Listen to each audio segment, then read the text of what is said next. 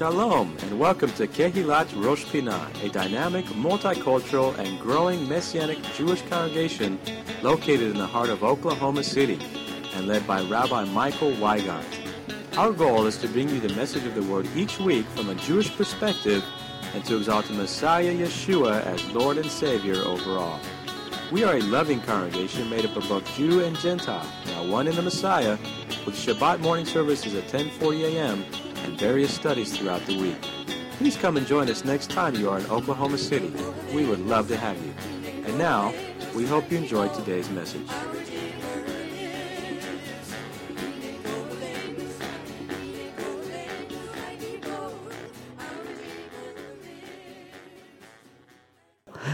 We are going to read from Sefer Shemot, the book of Exodus, chapter 1, picking up a little bit of where Jordan finished on verse 8, and then going forward to verse 14, and I want to also pick up some of the comments that I mentioned as we were preparing the Torah scroll and reading it.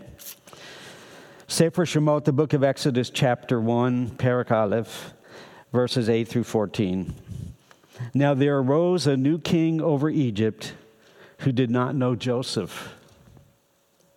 And he said to his people, "Look, the people of the children of Israel are more and mightier than we. Come, let us deal shrewdly with them, lest they multiply, and it happen in the event of war that they also join our enemies and fight against us, and so go up out of the land." Verse 11. Therefore they set taskmasters over them to afflict them with their burdens. And they built for Pharaoh supply cities, Pithom and Ramesses. But the more they afflicted them, the more they multiplied and grew. And they were in dread of the children of Israel. So the Egyptians made the children of Israel serve with rigor, and they made their lives bitter with hard bondage, in mortar, in brick, and in all manner of service in the field. And their service in which they made them serve was with rigor. If you're like me, when I read this passage, and we'll come back to this in just a moment, when I read this passage, I think of the Passover Seder. How many of you think of the Seder when we go through the charoset, different things that we do, the maror, the horseradish, some of our favorite things in life. But when I think of this, but the story is deep, and there's so much to it, and I want to spend just a few more moments talking about the impact of the book of Shemot, the book of Exodus. It is, without a doubt, a very impacting book. If you read it, you really study it, you recognize, as with all of God's Word, from Genesis to Revelation, you realize that there's much to learn from this text. And I can tell you, and I think many of you would agree, especially those who have been believers a long time, that you're still, when you read a text like this, you still glean things from this text. Seems like it has an unending bottom to it. You can continually learn from the text. And if you avail yourself of Hebrew classes, learn a little more of the Hebrew, that type of thing, even the Greek, as we have at times had here at Rosh Pinah, Greek classes, you realize there's so much to learn from this text. And Exodus is a significant book. And we're also confident, because of various quotations in the Brit Hadashah, in the New Covenant, we're confident that the Shlichim, the apostles, that Yeshua himself read over this text. They knew this text. How do we know that? Well, they quote from it. They refer to it. And the story itself, the narrative about the children of Israel being kept in bondage in Egypt and the great deliverance that comes forward. And I hope you read through all of Exodus again.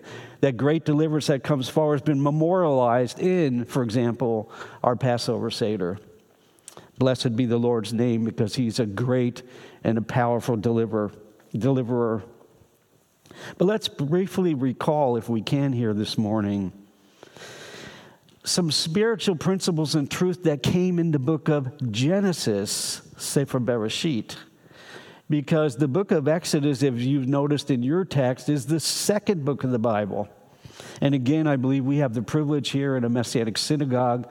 We have the privilege to read through all the Torah portions if we so choose, and to glean from each portion and to learn. Now we've come in an incremental way. We've come to Sefer Shemot, the book of Exodus. But what are some of the things we learn from the book of Genesis? Because the Word of God seems to be foundational. It builds upon itself. Principles we learn. For example, in the book of Genesis, if you recall, we learn about the wonders of the creation. And even more so, and I think even more importantly, we learn about the power of the eternal Creator. As we're later told in the Kitvei Kodesh, in the Holy Writings, the Scripture, we're later told that God spoke the worlds into existence. We find also in Genesis some concepts that are critical to us even now to this day in 21st century America in Oklahoma City. To us as believers, for example, we learn about covenant, Brit. We learn about covenant in the book of Genesis.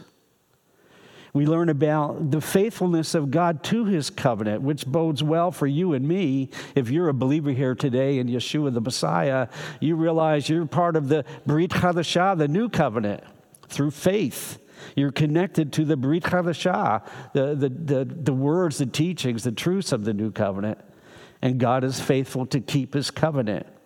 We also learn, though, on the contrary, we also learn about something else. And the setting is ironic. It's in the beautiful Garden of Eden that we learn about the enemy of God, the serpent, later described in Revelation chapter 12 with many different names. But we learn about him, and we realize also that he's the enemy of the souls of mankind. So there we learn in Genesis about this big battle. And someone said, well, there's no such thing as spiritual warfare. Well, I don't know what Bible you're reading, because it's right there from the beginning. This great battle that's going on. And at times you probably felt that battle inside of you with the waging of your flesh rising up there, and how faithful God is to give us victory, especially as we believe and trust in Yeshua the Messiah. But we also learn in Genesis, and all this ties into the book of Exodus, we learn in Genesis that some people are obedient to God, and I think you know what I'm going to say next. Some people are not obedient to God. And in Genesis, we have glaring examples of the disobedient. And we also have some sterling examples of obedience. For example, if I just need to say the name Noah. And we think of a person that persevered to do the will of God, who was almost out of step with this whole society, but he still obeyed the word of God to build the ark, the Teva, to build it, even when it just seemed foolish to do that. But he still did it. And we learn from the book of Genesis, which carries through importantly into the book of Sefer Shemot, the book of Exodus. We learn that God can, and at times he does, bring judgment. Now, I know in our society nowadays, there's this thought of God, God doesn't do that anymore. Some of you may have family members that feel that way. That, God is so loving that he's not the God of justice. He's it's all going to end up okay for everyone. But we learn in Genesis almost immediately that God is a God of judgment. He's a God of justice, and he can and he does bring judgment at times. But he also blesses his people. He also provides for his people. He also guides his people. And we see all this played out in the book of Genesis. And the book of Exodus is a connector back to the book of Genesis. We see all that happening. And we see that God blesses in a special way those that are yielded to do his will. And I pray that's each one of us today. That there's something inside of you triggered that you want to do the will of God. You're looking to him for empowerment to do it. And you're asking of him for his ruach to help you here in this very increasingly wicked society we live in. You're asking him to help you to do his will. we also learn, and this is almost a hidden point, but it's one that's brought forward in the Brit Chadashah and the New Covenant writings.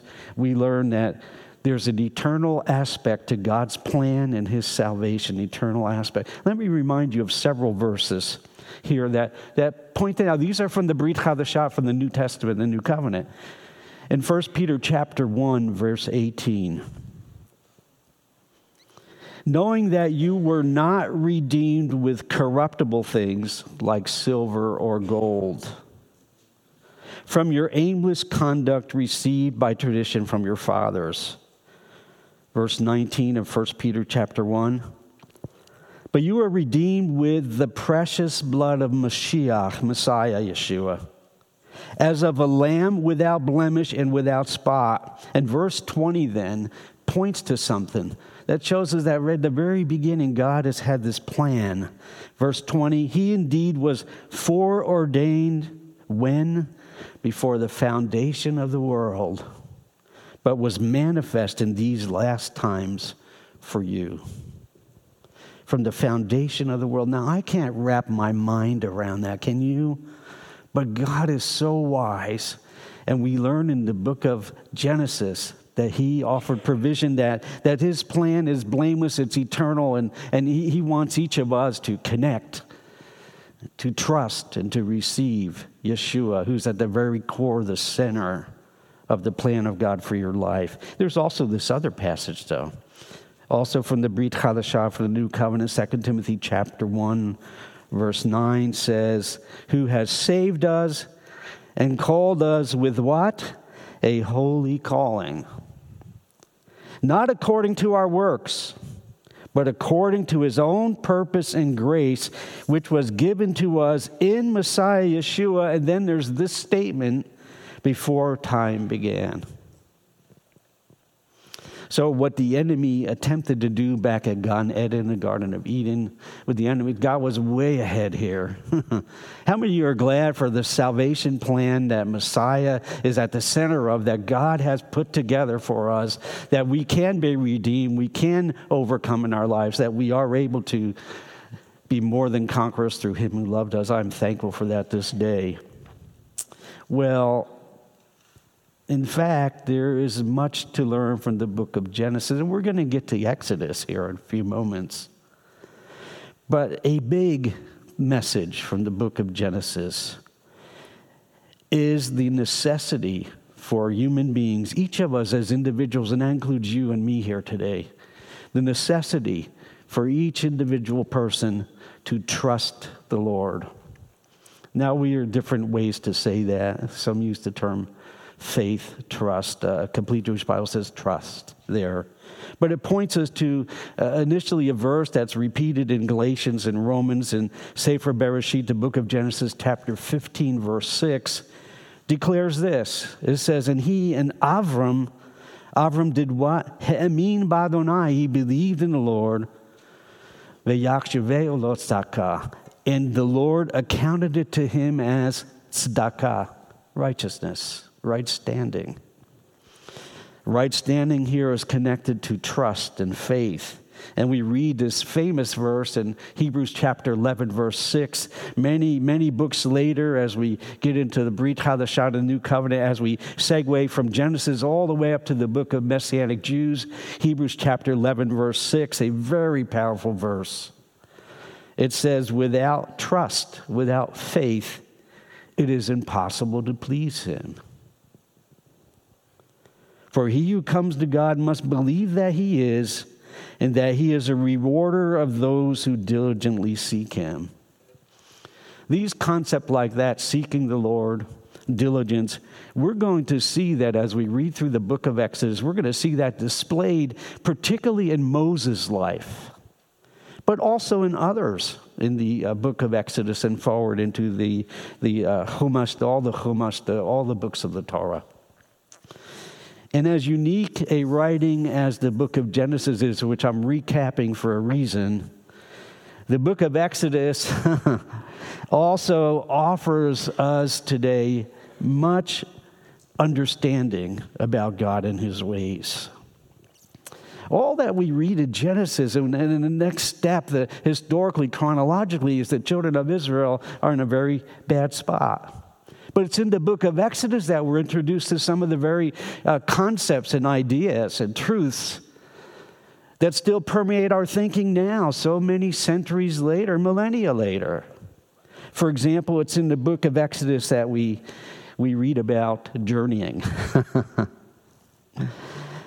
And also many other people, many important people and places and principles and truths. All this is wrapped into the book of Exodus. We're told, as Jordan read from Exodus chapter 1, verse 8, that a Melech Hadash, a new king arose that didn't know Joseph. We're told that in the beginning of Exodus, as we've pointed out before. But then afterwards, as we read further in Exodus, we encounter some incredible things. You talk about exciting events. To me, Genesis is very exciting, but it doesn't slack off in Exodus. It gets extremely exciting in the book of Exodus, because we are introduced to Moshe, to Moses, but then Moses is introduced to a flaming bush, a burning bush. Not only a burning bush, but a voice coming from the burning bush. Now wrap your mind around that. And he's told, this is holy ground, remove your sandalim, get rid of your shoes, holy ground. And we learn in the book of Exodus just some new levels of national deliverance. It is important for us to pray for our nation. We shouldn't slack on that. We should be praying for our nation, because the book of Exodus teaches us where once it was individuals, Abraham, Yitzhak, and Yaakov, now it's B'nai Yaakov, the sons of Jacob, B'nai Israel, the sons of Israel, who become a people, Am Israel. We'll talk more about this in Shabbaton. And we see God's deliverance of a whole people, an Am, a nation, from a place like Egypt. And then there are the 10 plagues. I know sometimes I've asked folks, so what's the scariest of the plagues? The 10. And they're all scary. How many agree? There's something to all 10 of those plagues. And my personal one is the 9th one, choshech, darkness. It's not darkness like you find in your room, when the light's not on. This is thick darkness. We would use the colloquialism that you could cut with a knife. So dark that you can't move because you don't know what's going to happen to you or what you're going to bang into. But we're introduced to these 10 plagues, which we still memorialize each Passover Seder, the 10 plagues. And how about the parting of the Yam Suf, the Sea of Reeds, the Red Sea? And Israel passing, the whole nation. And by the way, they weren't all young and vigorous. There were old people and young people and babies. And some of you have children, and you have to try to corral your children to do things. Well, God got the whole nation through the Sea of Reeds, the Red Sea, on dry ground. All the people. You talk about herding cats. Herding cats and Cohens, that's what was happening there. And then we're also, and this is critical for us, and I'm thankful for a Messianic synagogue like Rosh Pinah, we also learn about the unique role of the Jewish people in relationship to all the nations, that unique role. And then there's the Aseret Dibrot, the 10 Commandments. All these are in the book of Exodus. Then there's the manna, all in the book of Exodus. There's the establishment of a holy priesthood in the book of Exodus. We see the roots of it. And then there's the Mishkan, the tabernacle, in the book of Exodus. We read how it was built, and we read what happened. In fact, we come to Exodus chapter 40, the very end of Sefer Shemot, the book of Exodus, and we read these words, beginning with verse 34. After the tabernacle had been built, they obediently built it. Isn't it better to obey? They obediently built it, and when we obey, God intervenes. Then the cloud covered the tent of meeting, and Kavod Adonai, the glory of the Lord, filled the tabernacle. Verse 35 of Shemot, Exodus chapter 40. Moses could not enter the tent of meeting because the cloud had settled on it and the glory of the Lord filled the tabernacle. And then there's the word I mentioned before, journeys, travels. In all the travels of the Israelites, whenever the cloud lifted from above their tabernacle, they would set out. But if the cloud did not lift, they did not set out until the day it was lifted. So the cloud of the Lord was over the tabernacle by day, and the Mud Esh, the pillar of fire, was in the cloud by night, and it was in the sight of all the Israelites during all their journeys. I find it fascinating, if you listen carefully when Jordan read from the scroll today, I find it fascinating that the first word of the book of Exodus, the first Hebrew word is ve'ele. Ve'ele Shemot. These are the names. Ve'ele. And it's fascinating to me that the last word of the book of Exodus in the Hebrew language is Masehem. And when you put those two together, Ve'ele Masehem, these are their journeys. And the book of Exodus points us to the journeys of Israel out of Egypt, going forward into the Eretz Zavat Chalav Davash, the land flowing with milk and honey. The Israelites' journey through the wilderness was an unusual road. If you plotted it out on a map, it was an unusual road, and you can find maybe even the back of your Bibles, if you still use a book Bible, you can find a map maybe that tries to plot it out. But when you look at another Bible from some other scholars, it's a different route, and you look at some other scholars, and it's a different route. But you know, they were under the tutelage of the Lord, and the Lord guided them well. Friends, if you will be under His tutelage and you will allow Him to direct your life, He will guide you well. He will guide you knowing you from the inside out, knowing your heart, knowing how you think, knowing all about you. Even every hair on our head is counted. And a sparrow doesn't fall from the sky without Him knowing about it. So the Israelites, as we read in the book of Exodus, they begin their journey. It will continue all the way to Sefer Devarim, the book of Deuteronomy. Their journey will be recounted. At one point in the Torah, all the stops will be listed. All the stops. And there's some discussion as to how many there were. Do you start the beginning? Do you start with the beginning stop and conclude with the end, etc.? The counting can be different. But all the stops, all the places they stopped will be listed in the Torah. Now, as the children of Israel went through the wilderness on God's road, He says He didn't take them, and the book of Exodus tells us God didn't take them the shortest route. He didn't take them the shortest route. He explains why. I mean, first of all, they weren't really prepared for it. Some of us know what that's like in life. You want to be well prepared by the Lord. You want to make sure that what you connect with in your life, that you're well prepared by the Lord, that you're really following Him.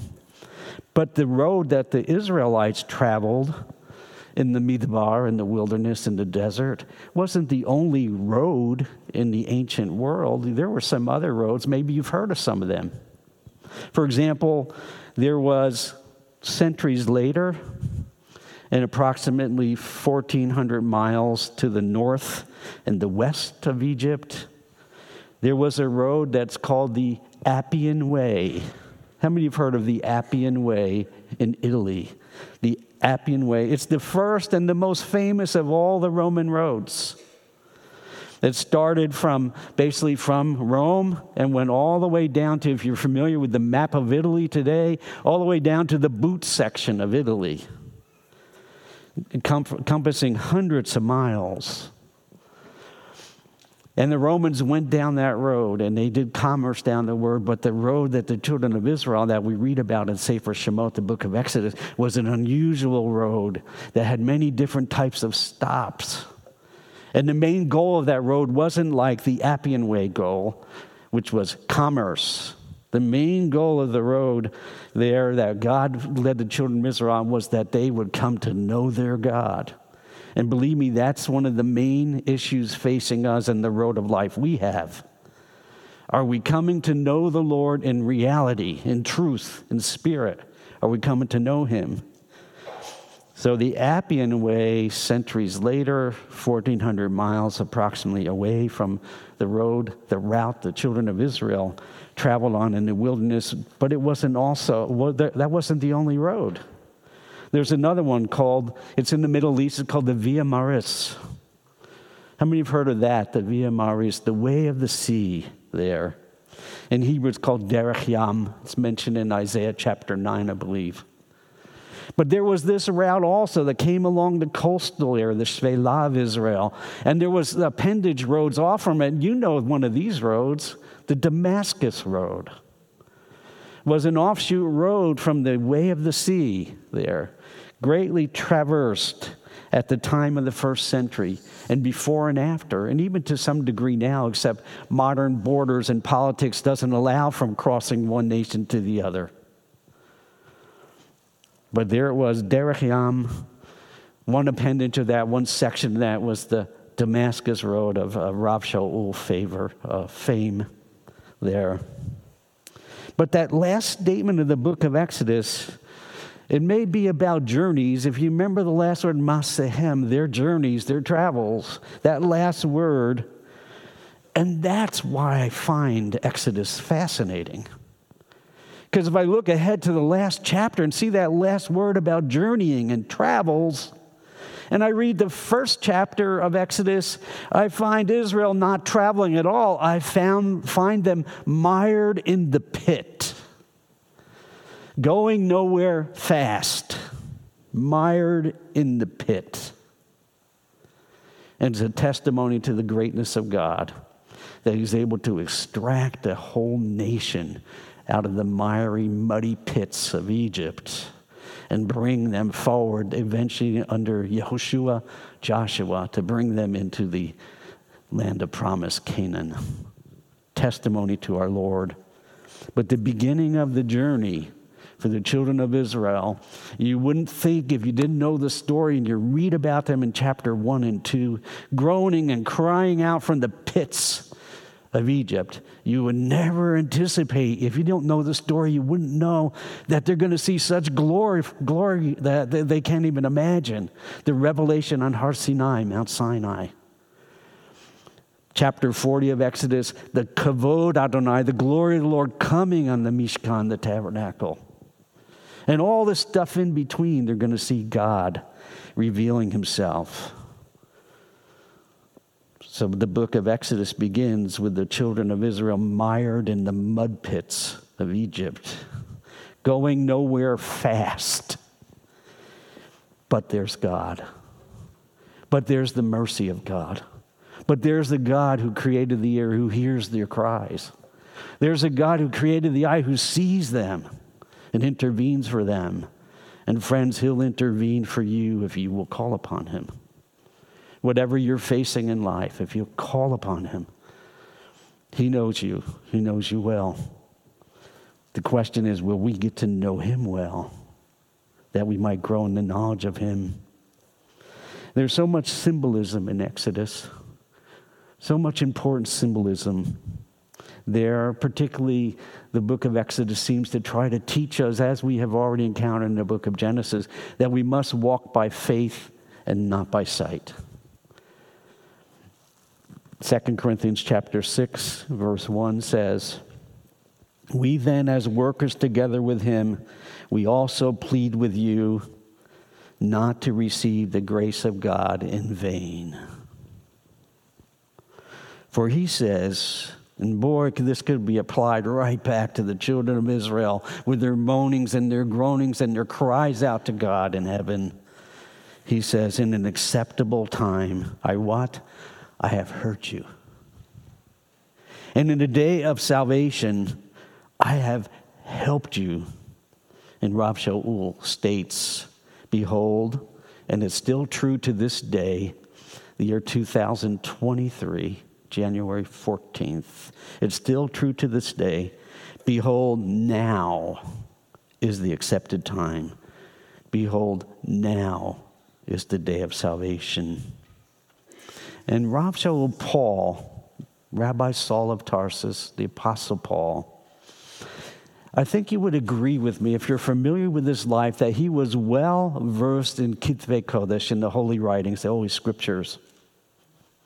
And he, in his writing to the Romans, he also talks about a road. No, he doesn't use the term road, but people have spliced it together and they see a road. You know it, the Roman road. How many have heard of that road, the Roman road? I hope you have. I want to share with you, by way of reminder, most of this, that like Israel in the mud pits of Egypt, it's important that humanity, and let's not just get lost in that big word humanity, but let's get it down to you and to me. It's important for us that we recognize our own situation. For example, I believe God desires to lead us on his journey, just like he wanted the children of Israel to follow his journey. He wants us to follow him, to obey him, to take his way in life. It's no secret, especially around Rosh Hashanah, how often we repeat John 14:6. You know it by heart. I'm the way, the truth, the life. Romans chapter 3, verse 23. Here's Rav Shaul, this great apostle, a student of Gamaliel. He points out to the Romans in chapter 3, verse 23, for all have sinned and fall short of the glory of God. And there's some discussion what's the most important word there in that particular verse. And many circle that three-letter word, all, for all have sinned and fall short of the glory of God. And thankfully, the book of Romans doesn't end at Romans chapter 3, verse 23. But that Romans road that continues in Romans chapter 6, verse 23, lays out yet this other truth, for the wages of sin is death. And I'm thankful that verse doesn't end there. But it says, for the wage of sin is death, and then it continues, but the gift, the free gift of God is eternal life in Messiah Yeshua, our Lord. Romans 5, verse 8. But God demonstrates his own love towards us.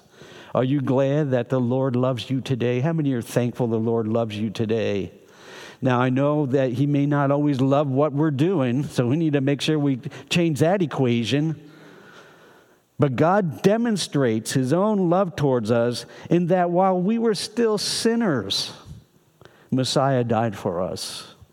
Provision was made for us at the tree, the tzlav, the cross, the execution stake, 2,000 years ago. And we know that that very plan goes all the way back. We encounter it hidden in the book of Genesis. From the foundation of the world, the Lamb was slain, as the book of Revelation points out. But God demonstrates his own love towards us. And let me change that to you and to me.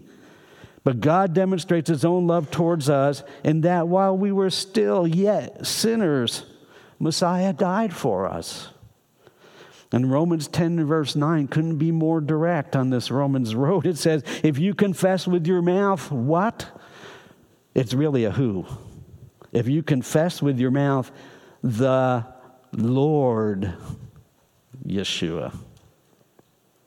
Yeshua the Lord. Is he your Lord today? I don't mean just a title that you kind of like about him, but I mean the reality. Is he really Lord of your life? If you confess with your mouth the Lord Yeshua, and then it's got to be more than just that. It has to be down in here in the lev, and you believe in your heart that God has raised him from the dead. There's some beautiful 4 words after that. You will be saved. That work of salvation in our lives, friends, is by God's grace. We have a gracious God, a merciful God. Yeah, we see this in Genesis, we see this in Exodus, and we see it demonstrated in what Messiah did for us.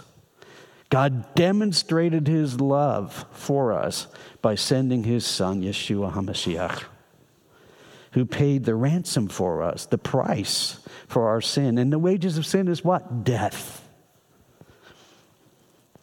Vicarious atonement is the big theological term. He died in our place.